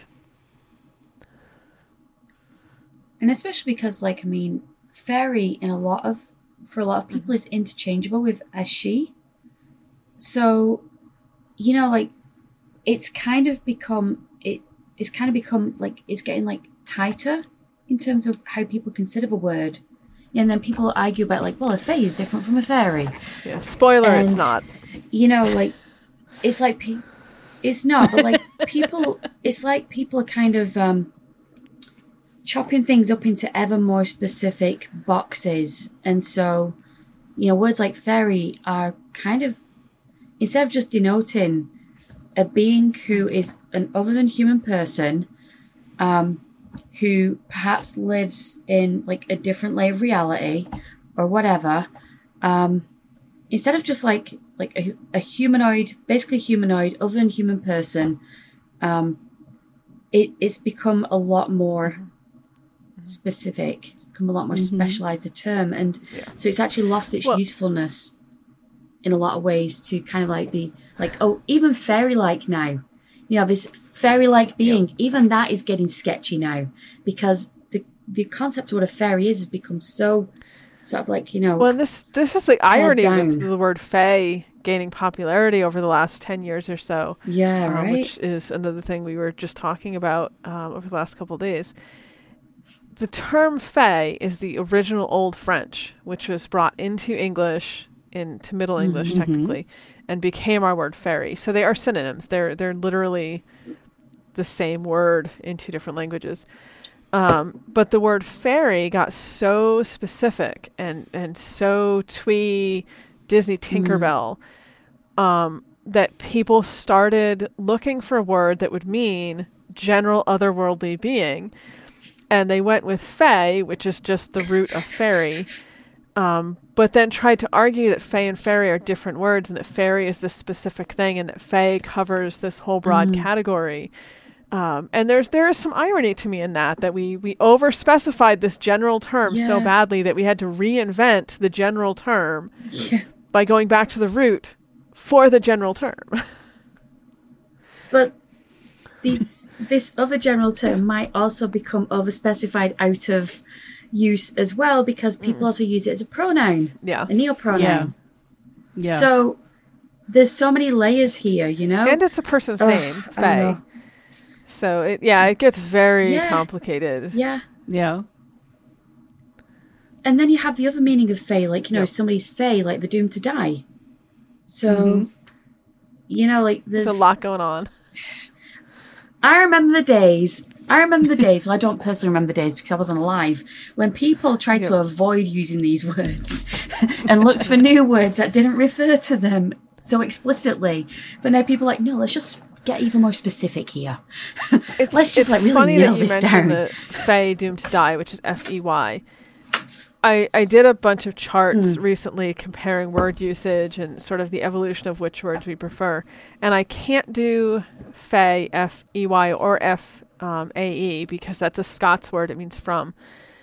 Before a certain date, or it gives you the skewed idea that those terms were used much more often, and you're going to assume for fairies when it's actually because it's when we're seeing more Scots language printed material, and also the use of fae in the sense of a person doomed to die, and the way that the word usage has changed and then kind of continued in the language. I think that's something people need to be aware of. You know, that these words have a lot of history and a lot of kind of complicated nuance to them.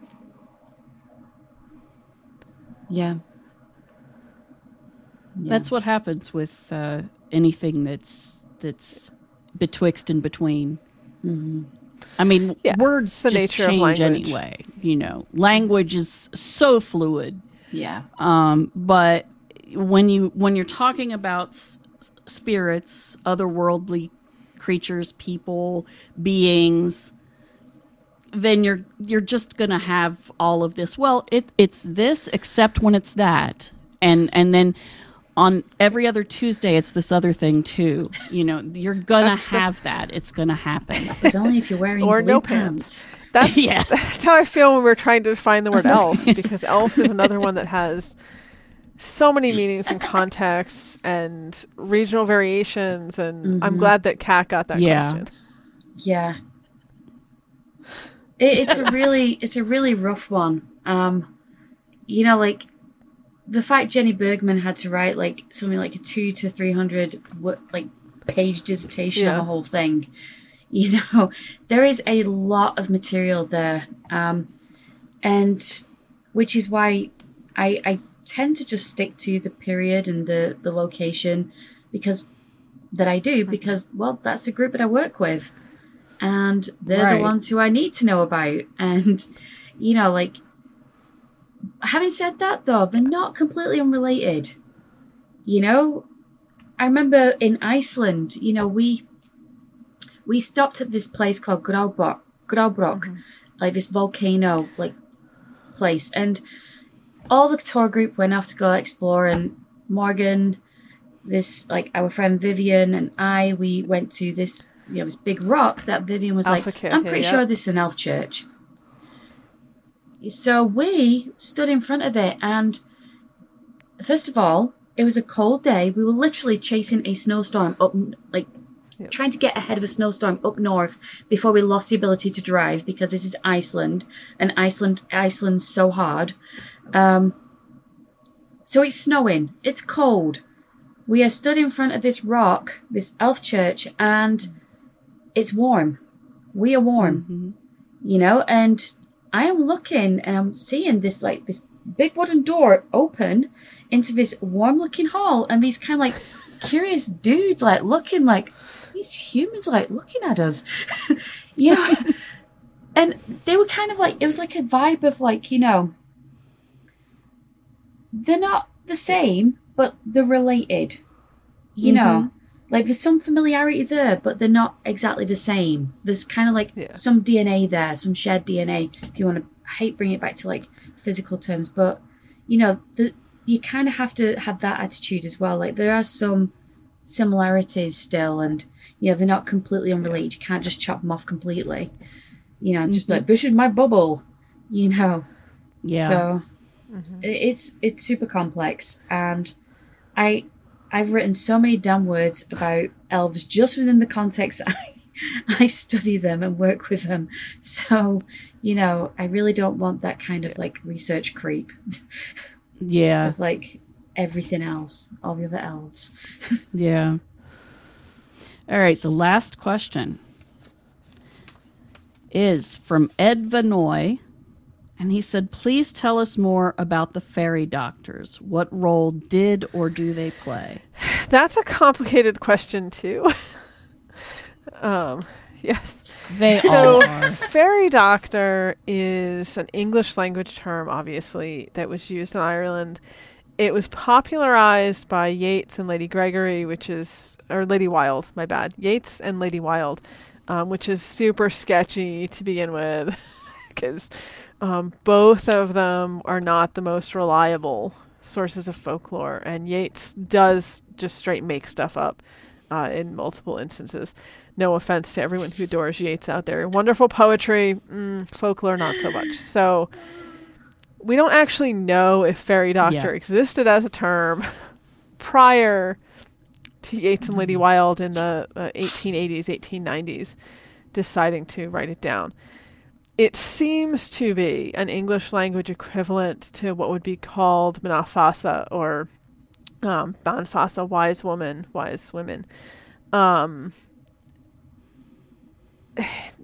It's a little loose of an equivalent. The way they described the fairy doctors was very specialized, that they were sort of these experts who were friends of the fairies and would help people who had, you know, fairy problems, basically. The Banfasa wise woman was a little more general. She would help people that had fairy problems and deal with fairy issues, but also with a multitude of other things. And then it gets even more complicated because, again, as always happens, one person's Banfasa was another person's witch, and, you know, whether they were or were not helpful to the community was often a matter of a person's perspective. Yeats and Lady Wilde made a big to-do about how witches were connected to demons and were evil, but the Banfasa, the fairy doctor, was connected to the good folk, which is extremely ironic because the good folk were not necessarily seen as sunshine and light, and a lot of things that the witches did, the good folk also did. Take the form of a hare, steal milk from cows, steal butter. So there's a whole muddle that's going on with this. As a modern term, I have seen some modern practitioners latch on to the term fairy doctor. I'm personally not a fan of that. Fairy doctor was not something that you would call yourself necessarily, and it's not something that you would be trained in per se. What evidence we have, which again, super sketchy, Yeats and Lady Wilde, is that you would either be taught directly by the fairies, that's who you learned from, which is very similar to the Scottish cunning folk and witches that were accused that worked with fairies. Or you would learn directly from your parent, who was also a fairy doctor. One of them, I can't remember if it's Yeats or Wilde, had a whole big thing about they could only pass the knowledge down to their direct descendant, and they couldn't speak of it to anybody else. And the other one was like, they never told anybody nothing. They didn't tell anybody anything. That it was like super secret. They learned it from the fairies, and they took it with them when they left the world. So, the idea of... I like how you put that. Left Not the died, world, left the question world. mark. So the idea of modern humans, giving themselves this title or, being certified as fairy doctors, which is something I've seen. Yeah. Setting the shingles out. It's just not personally something that I would be a fan of. Usually if you're called a fairy doctor, it's other people call you that. Not that you yourself necessarily would call yourself that. Obviously cunning folk did advertise and call themselves cunning folk. It was literally a career for some people, but it seems to be a slightly different case in Ireland from what I've seen. You weren't so much jumping up and making a big deal that you weren't some sort of esoteric practitioner. It was more that people just knew, and you would have a reputation for it. So, yeah. That sounds like where I'm from, like the sort of cunning folk because my home county, Lancashire, kind of famous for witches.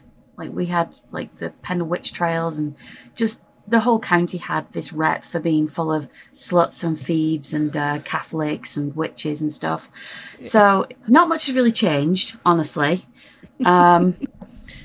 But there's this wonderful paper. I don't remember who it's by, but it's in this book by Robert Poole about the Lancashire witch trials. And she actually talks about the other Lancashire witches, the ones outside of the famous Pendle witches. And she talks about a lot of what Morgan was just talking about with the how, people would go to the cunning folk for things.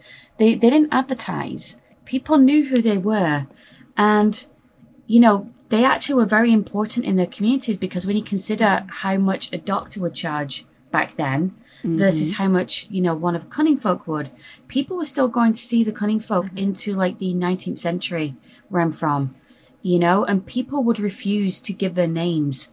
And even when a cunning, like there's one example of a cunning woman who she's been hired to figure out which witch has put a curse on this one guy.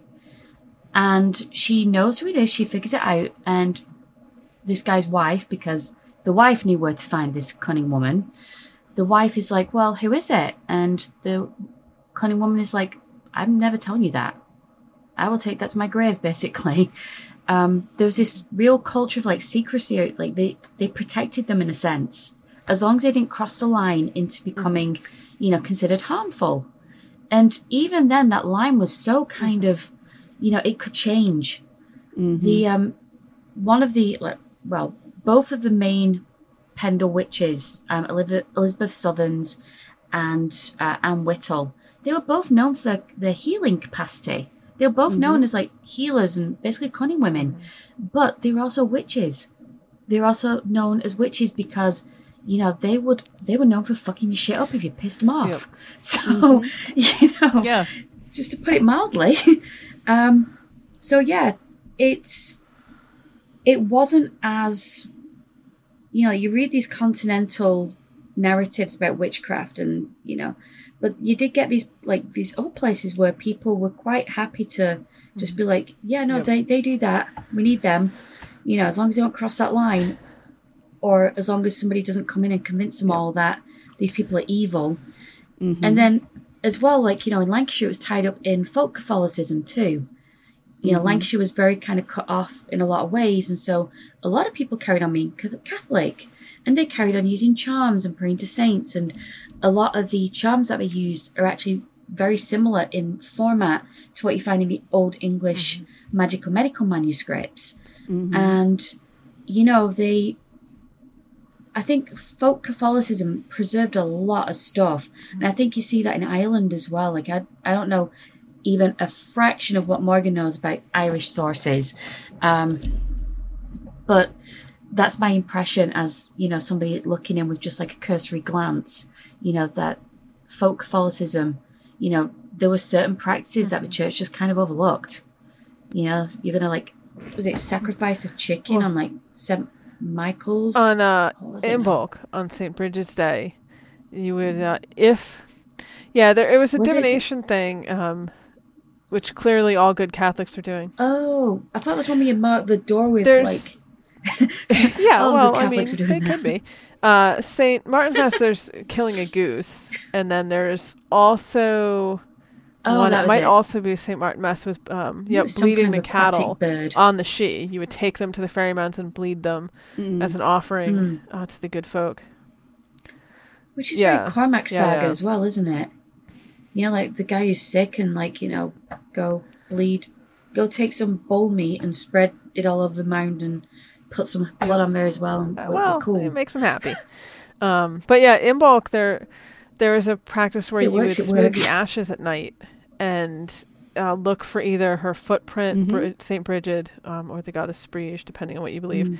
Look for her footprint or the mark of her wand in the ashes, and if it wasn't there, you were supposed to take a black chicken to a 3-way crossroads and sacrifice it and bury it to apologize for whatever you had done that had caused her to skip over your house, basically.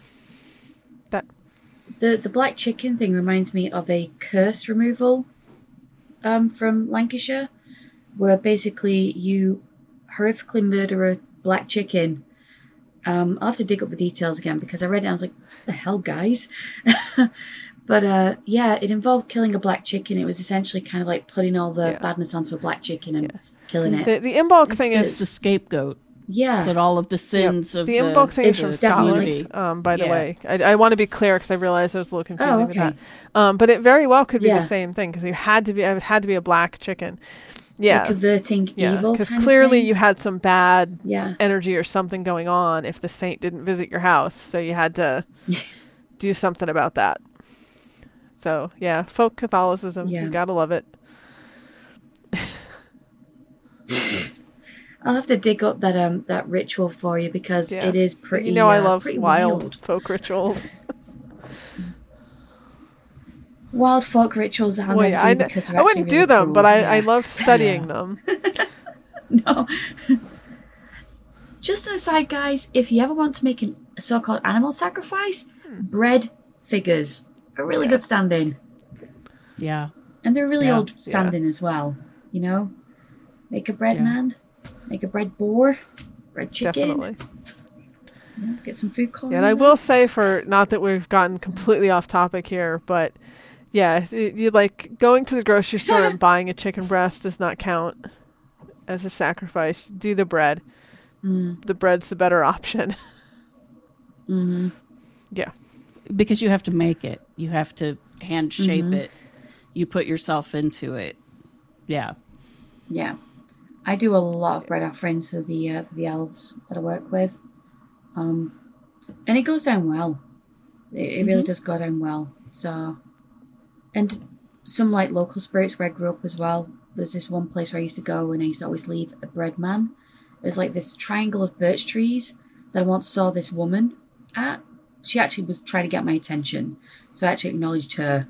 And we end up I end up bringing her things and stuff. Nice. Little bread people. So, yeah. It was good times. Yeah. Well, those are the questions. And thank you both. This was fun. I hope people learned some good stuff. We definitely covered a lot of ground. We did. We did. I'm actually surprised there weren't any questions about changelings. So glad there weren't. That would have been 2 hours all on itself. I know. Thank you, everyone, for not asking that. Yeah. Thank you. Question about changelings. The answer is no. Oh my god! Yeah, that. That could be like a Halloween bring asbestos pants episode. Super spicy. There you go. On that one. Yeah. Yeah, that'd be hilarious. Yeah, for real. Yeah, that's a good one. That gets people really head up. I'm just really impressed that there weren't any questions on that. And I don't know, I kind of feel like the moral of the story or the moral of the episode over and over again was treat other than human people like people. Mm-hmm. You know? I think that's like, leave that anthropocentrism behind. Treat them like people. Well, people that you're trying to treat well. Yeah. Okay. Let's specify put on your human put people. on your good manners. Treat put them on your like going to grandma's house manners. Yes. Treat them like human people that you treat well, and you'll have a better chance of making it out all right than any of the other nonsense that you see out and about. And don't worry so much about the labels. Definitely true. Mm-hmm. Yeah. Take as you find. Pay attention to your guts. Good practical advice. Oh, and that's another thing. I just wanted to... I'm very unpractical today. Sorry. So anyway, the point you were saying about the fairy doctors, just kind of circle back to that. And the whole thing where, like, you know, there's a lot of kind of overlap between witches and fairies, like the activities of. Just a point for you about the... oh no, go away. Just a point for you about this kind of like overlap. And the gut as well. One of the things in the old English sources, and I think I remember reading this in one of Morgan's papers on academia.edu about the Irish materials, is that they don't really try to disambiguate between, you know, the symptoms caused by a magical attack by other humans or attack by other than human people. Okay, the symptoms are essentially the same. And often these symptoms, at least this is what, you know, Alaric Hall argued for, is like torso pains, gastric distress. So if you're getting a gurgly tummy in a place and the vibes are off, it could be that, you know, you're having a reaction to some kind of beings that are there. So just be aware of the stomach factor. My husband, his stomach is very sensitive to this stuff. You know, we used to go to our friend's house and they have very active other beings there. You know, my friend literally has to pay them I think it's like a dime every week so that her car doesn't get a flat on the same wheel every time. It's got to a point where the mechanic is asking questions now. It's that common. I shouldn't laugh, but... So, no, but it's she kept having it happen. She's like, Kat, what do I do? And I'm like, well, just try giving him some money. Like, do a Wayland Smithy on it, you know? See what happens. And then it stops. And so she's been doing that when she remembers. And when she forgets, then she gets a flat. But, like my husband, he would get this really bad stomach there.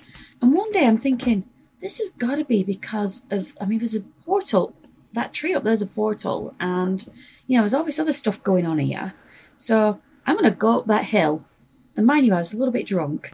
So I was like, I'm going to go up that hill with some offerings and I'm going to have a chat. So I went up the hill with some offerings. I had a chat. I came down. He was out of the bathroom finally. And then for months after that, he had no issues. And it's like I paid the toll for my husband to not get diarrhea at that house. So that's good. Just pay attention to like the gut especially.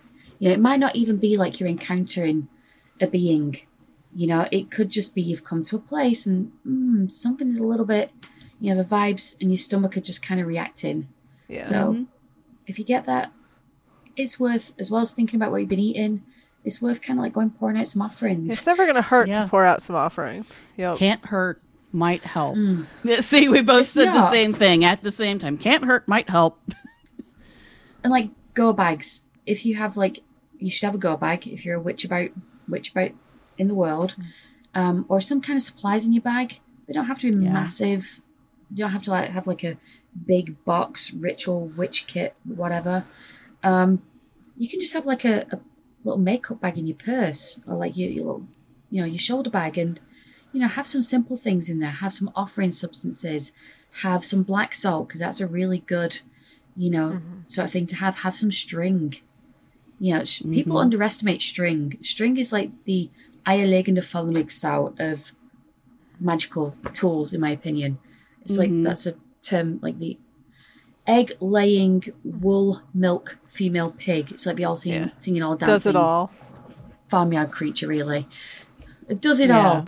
So, like, string is like that. You can MacGyver tools with it. You can do all kinds of stuff with it. And just kind of like, like Morgan said before, go to offerings first. Go to appeasement first. Only get nasty when of options. Yeah, I see way too many people that go right to binding or banishing or trying to be very aggressive. No.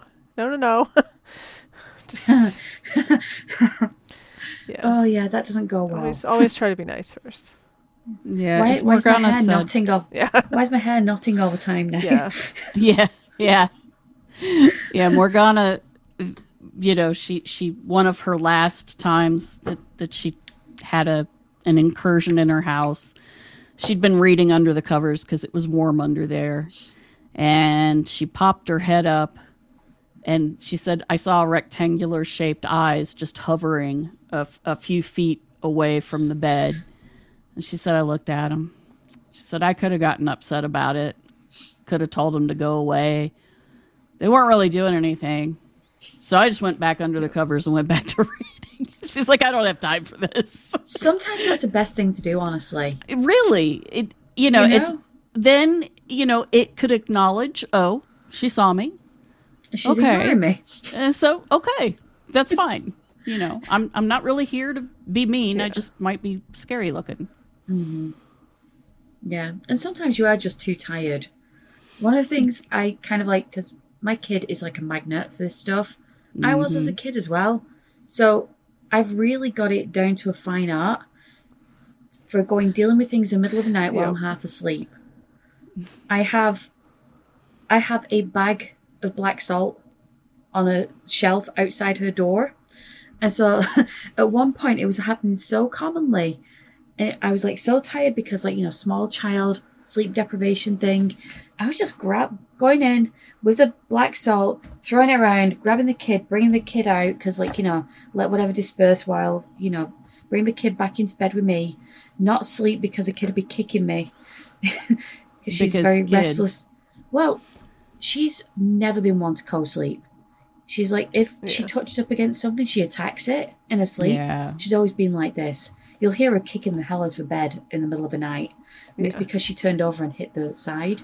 So she has to attack it. But, just, it's good to have those kind of processes in place. Because sometimes you just are tired. Just layer your protections, layer your processes. You're not always going to be up for getting that out actually all the reminds me of tools. the one time I had an experience with a mare.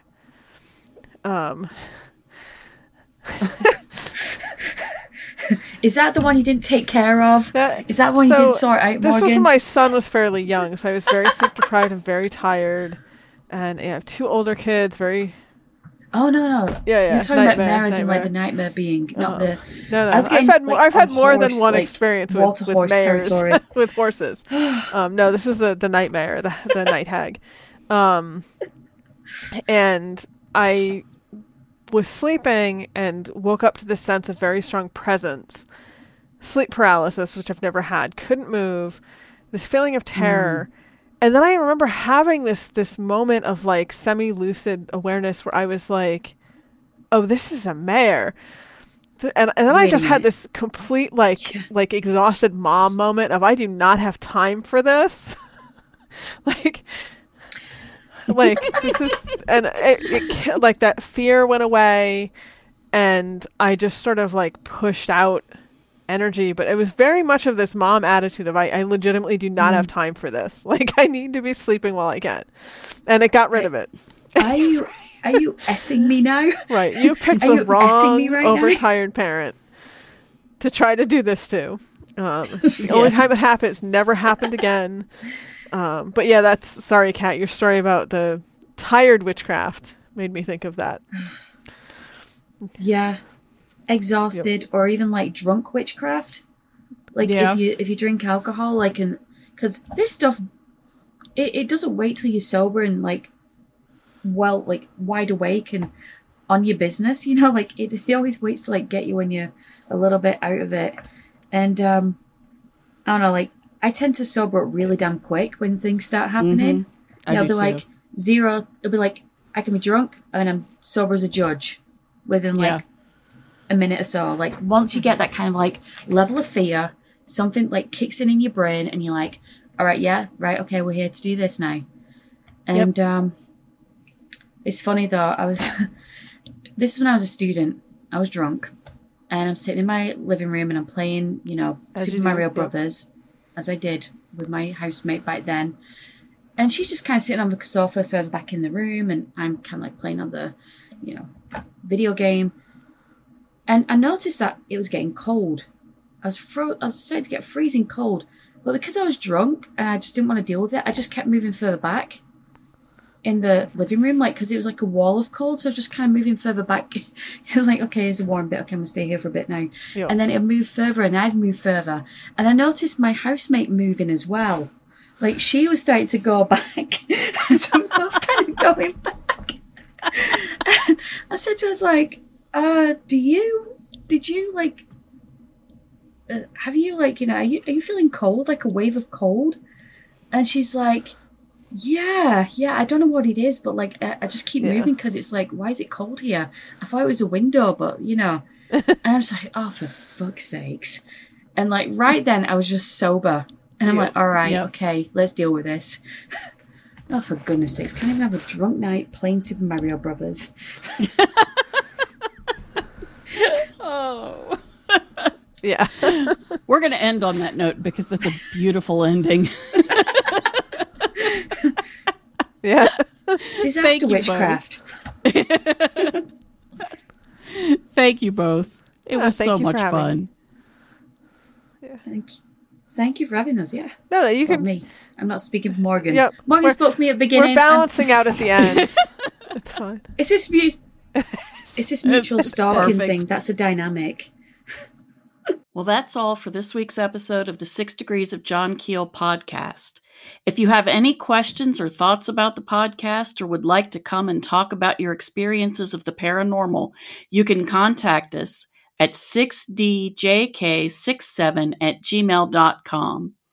We promise to even answer you, and we are always happy to hear from you. Thank you.